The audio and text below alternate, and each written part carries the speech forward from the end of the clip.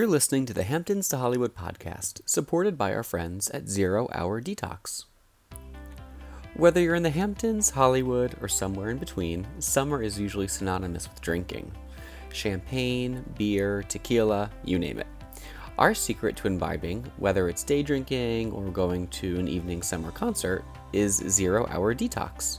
They're small pill supplements you take to prevent hangovers. And they really work. Trust us, we've done the research. Take 1 pill for every 2 drinks and 3 before bed, and you'll wake up feeling fresher than a daisy. Take 25% off your next order of 0 Hour Detox when you buy them from the homepage story link on hamptonstohollywood.com. Bottoms up. Hey guys, it's me again, Kyle Langen, founder of hamptonstohollywood.com and host of our official podcast. Today's episode marks a milestone because we had our very first Academy Award-winning guest on the show. I know, right? I was thrilled to chat with Charlie Wachtel, the Oscar-winning screenwriter of BlacKkKlansman, the Spike Lee-directed film which debuted last August. Charlie and I chatted about the screenwriting business in Hollywood, his Oscar moment, and what projects he has in the pipeline.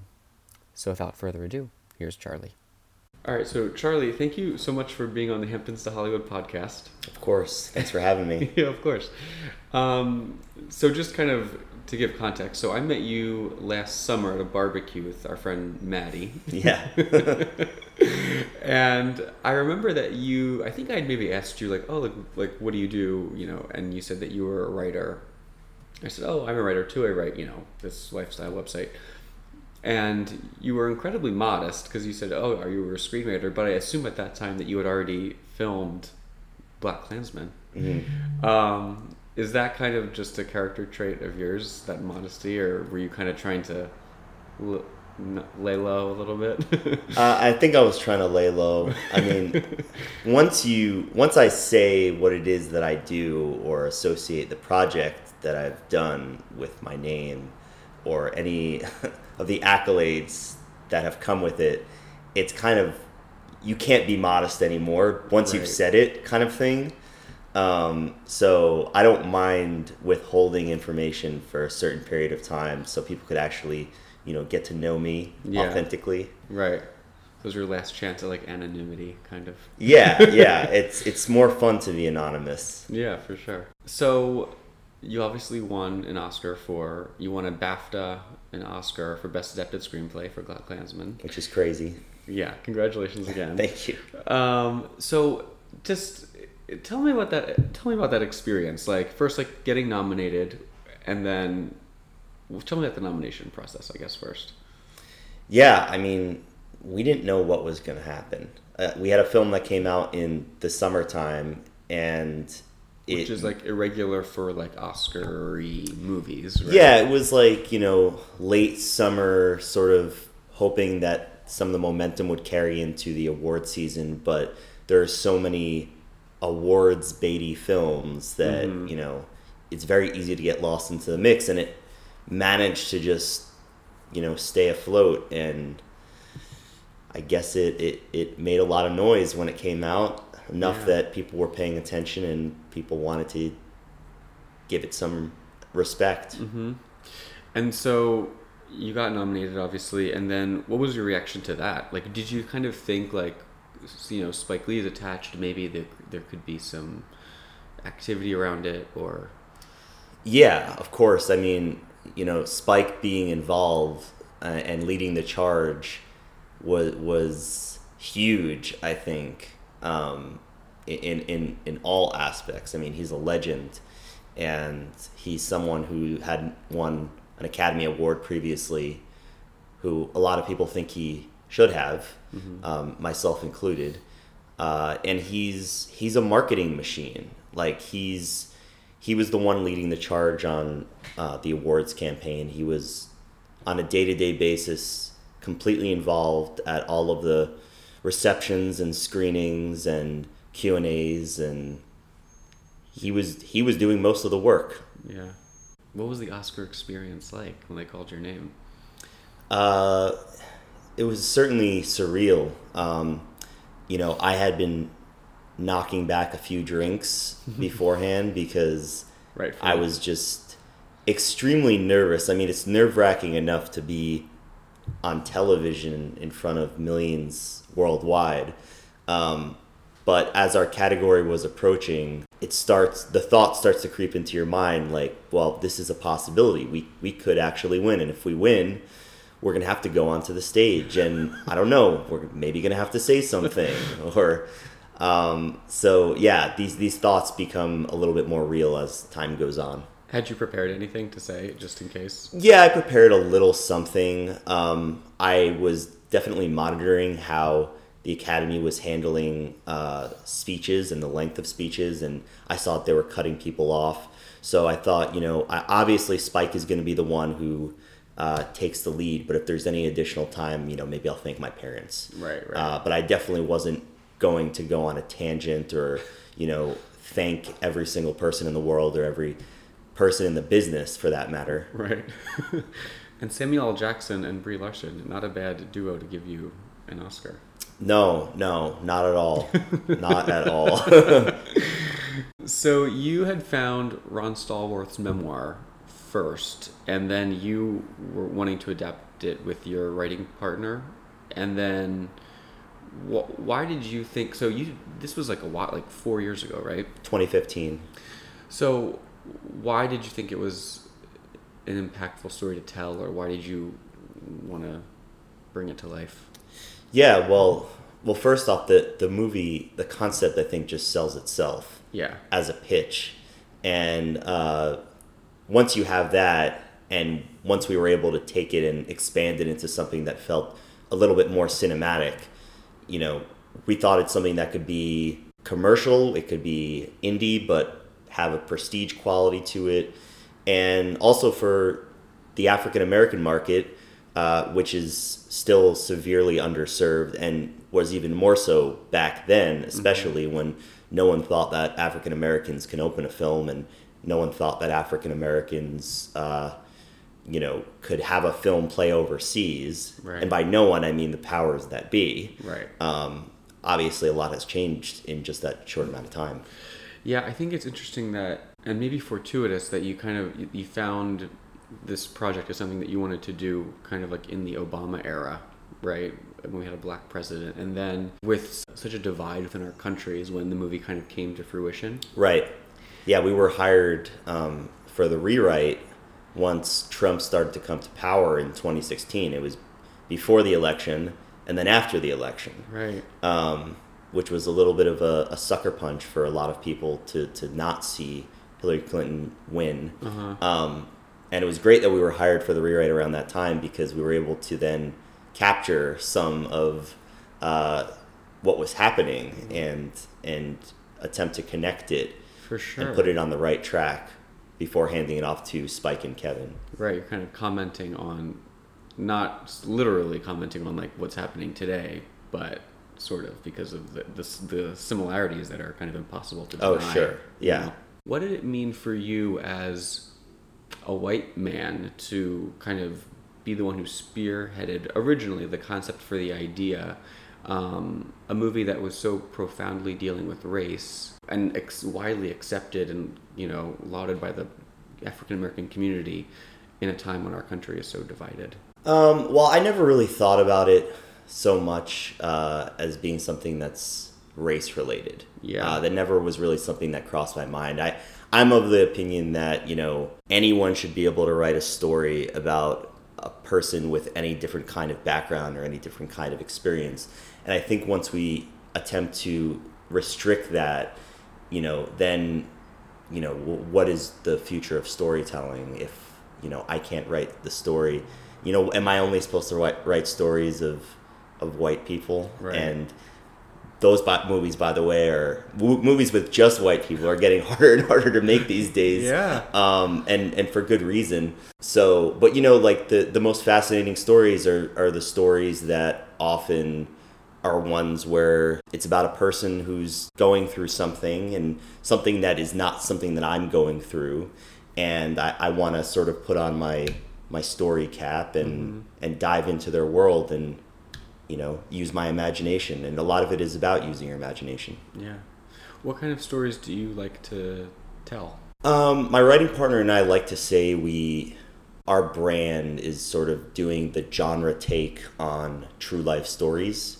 Could be a true story or it could be based on reality in some way. We're not beholden in any way to just doing true stories. We like genre stuff. We like horror. We like sci-fi. We're even looking for an erotic thriller that we could sink our teeth into. Yeah. So we're open-minded. How did you and your writing partner David? How did you guys know each other? We grew up together, so we go wow. way back to like 6th grade. We were part of the same circle of friends, and Wow. in high school, instead of doing a lot of like written reports, we would do videos together where we'd act it out, get our friends to act out, we'd direct, we'd edit, learned a lot about the craft during that point in time, and we just pretty much fell in love with film around the same time. Did you move to LA together? No, I moved out here in 2009. He moved out like 5 years afterwards. Okay. We had been writing and producing and directing separately and then sending each other stuff for feedback. And by the time he moved out here, we thought, let's try to join forces and write together. And then Black Klansman was the second thing we did together. The first thing was a TV pilot, which is something we're actually trying to get made right now. Oh, nice. Where are you guys from?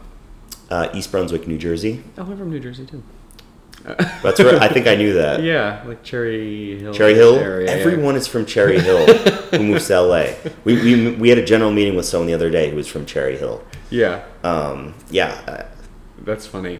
So, I mean, writing is an incredibly like personal medium, and I remember like you were saying in interviews that you were excited for Spike Lee to get your script because you wanted him to make it into a Spike Lee movie, right? Right.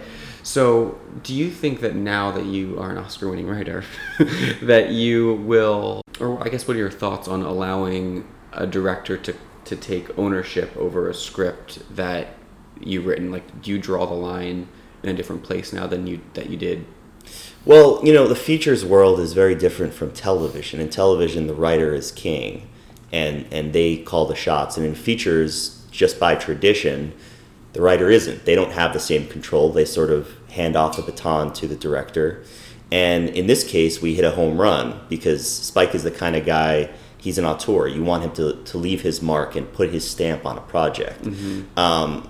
If it was, someone else in the future, maybe I wouldn't feel the same way. If it was, maybe a younger director or a director who didn't have such a distinct point of view. Yeah. But again, that's the way features work, and we'll have to deal with it. Right. Or we'll have to direct ourselves. What was working with Spike like? Well, we didn't really truly collaborate together. It was just, like I said, we handed off the baton to he and his writing partner once Focus Features got involved. And we were sort of, cashed out of the situation by then. And did you go to set? We did not go to set. We didn't meet Spike until the cocktail hour at the reception before the premiere at Cannes. Oh, wow. Yeah. Don't worry, we'll be right back. Whether you're in the Hamptons, Hollywood, or somewhere in between, summer is usually synonymous with drinking. Champagne, beer, tequila, you name it. Our secret to imbibing, whether it's day drinking or going to an evening summer concert, is 0 Hour Detox. They're small pill supplements you take to prevent hangovers. And they really work. Trust us, we've done the research. Take 1 pill for every 2 drinks and 3 before bed, and you'll wake up feeling fresher than a daisy.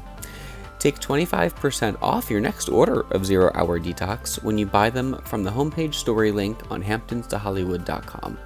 Bottoms up. So you were talking about TV. Is TV something, this is like the TV renaissance. Is that something that you want to look into? Oh, yeah. Let's be honest. The real money is in TV. That's why everybody wants to get involved in it. But we also see it as incredible for storytelling, and especially if you're a writer, having that control over the medium is something that really excites us. And we have a couple TV shows that we're trying to get off the ground and hopefully sell 1. If we can sell 2, even better. Yeah. But yeah, we're really looking forward to getting exposure to that space. To be a writer, you have to be incredibly disciplined, to like, do you write like on a schedule? Like, how is your time management? You have to manage your time. I don't know what David and I would be doing if we didn't manage our time right now, especially because we have projects that have carried over, that have started from award season, that some are new, some are rewrites, some are projects that are older that have to be polished, some are pitches that we have to prepare on TV projects. So you've got to stay ahead of the game, you've got to keep a good calendar, and you have to stay disciplined. You just have no choice. There's some days when you don't want to write or you don't feel inspired. You just have to sort of push through it. What does like a typical day look like for you? Lately, it's been pretty early mornings, waking up and working on, I try to work on one thing a day, like one project. Right. Sometimes it doesn't work like that. Sometimes I have to split it half and half. But just to get in the mindset into that world, usually I like to stay on one project a day. And then if sometimes that bleeds into the next day, then that's fine. Some days we have meetings, and that can kind of throw our day out of whack because you're driving around town, and we've definitely been cutting down on meetings post Oscars because we have no time to write. Right. And we have to write. We have to stay busy. And do you guys write like in the same space, or do you kind of send each other different things, or? We are very much independent of each other when we're writing. When we do the outline stage and we want to make sure that we're on the same page and we're making the same movie, we'll sit down together and we'll build it out together and come up with very specific, detailed outlines. And then we'll sort of divide it up and go our separate ways and start writing. I mean, everyone has their list of like dream directors that they would want to helm their. Who's on your list? Well, we've already crossed one off our list. Some others on our list: Tarantino, he's going to do his own thing. He's going to write his own stuff. Yeah. Scorsese, Spielberg, P.T. Anderson, John Carpenter, one of my personal favorites. Now that actors are kind of becoming like multi-hyphenates and being producers, and when you're writing a part, do you write with a specific actor in the mind? Yeah, I think it's helpful to write with someone specific in mind. We had a script, a spec script that we wrote that was on the blacklist. It's called Bolsa Negra, which in Cuban slang means black market. And we wrote that with Oscar Isaac in mind to play the lead, which is the character of a sports agent. And he's currently attached, and so we're trying to put that one together and get that one made. I heard that you were working on a project called Animal. Yes. That was written by Casey Sherman, right? What can you tell me about that? Well, the working title for that, for the feature, is Thatcher Island. And that one is moving along very, very nicely. We had a little bit of a hiccup because Fox 2000 just got axed by Disney because of the merger. Right. So we're sort of kind of waiting and seeing where that's going to land. But, that hasn't stopped David and I from, doing everything we can to improve the script on a day-to-day basis. Yeah. You are interested in adapting things just as you are as writing your own original. Absolutely. Yeah. I mean, adaptations are typically easier and preferable to industry executives. Oh, really? It allows them to hedge their bet on a project.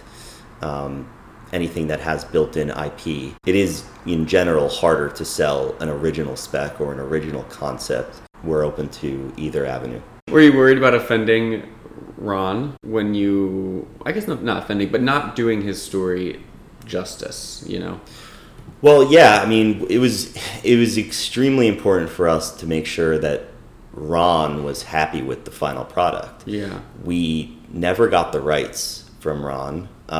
We essentially got permission to adapt it on spec. It was critical for Ron to approve not only the project, but of us. Yeah. And it was important for us to trust each other and work together and make it the most collaborative environment possible. How did you gain his trust? Because, I mean, you worked a little bit, being a writer in the entertainment industry, but you weren't like, years of being a writer, you know what I mean? Right. No, it took time. First, we put together a one-pager of our vision for how we would want to adapt the book into a script with some new ideas we had, including making the character Flip Jewish. Mm-hmm. We sent that to them. We that pretty much landed us a phone call with Ron through his manager, Andy Francis. And we got on the phone with him, and the call, he was in Utah in like a very rocky area, and the call kept cutting out. Mm-hmm. And so I'd be on the phone with him, and constantly the call would go out, and I'd keep losing him. And I would always call back. I would always call back like right away. And Ron will tell you that was an indication that we were really hungry and we were after it and super passionate about his story. Yeah. Do you have, any interest in directing? You've directed a little bit, but, your own projects? Yeah. It's certainly one of my goals, and probably my biggest goal when I moved out here was to direct. Mm-hmm. I always thought that writing could be a way to break into the industry. Yeah. And now I'm certainly on the writing track, and sure. It's going quite well, I have to say. So I think when the right opportunity comes along, I'll pounce on it and get my directorial debut. But, again, it has to be the right opportunity. You don't want to force it. Yeah. What about, any advice you have for writers or just those trying to break in, like you were saying? Like, what avenue do you recommend going down? Again, if you want to write, you should be writing. You shouldn't be talking about writing. You shouldn't be just spending your time attending workshops or submitting old scripts into contests. Like, you should just be writing constantly, new stuff, polishing old stuff, and you're going to get better at it the more you do it. And more importantly, you're going to see if that's really what you want to do. Yeah. If you grow to hate it, then maybe it's not what you ultimately want to do, but maybe you'll develop skill sets in another area. Are you represented? You have representation now, but how did you, or I think a lot of times people come to LA like wanting to be a writer, for example, and like, how do I get an agent? Right.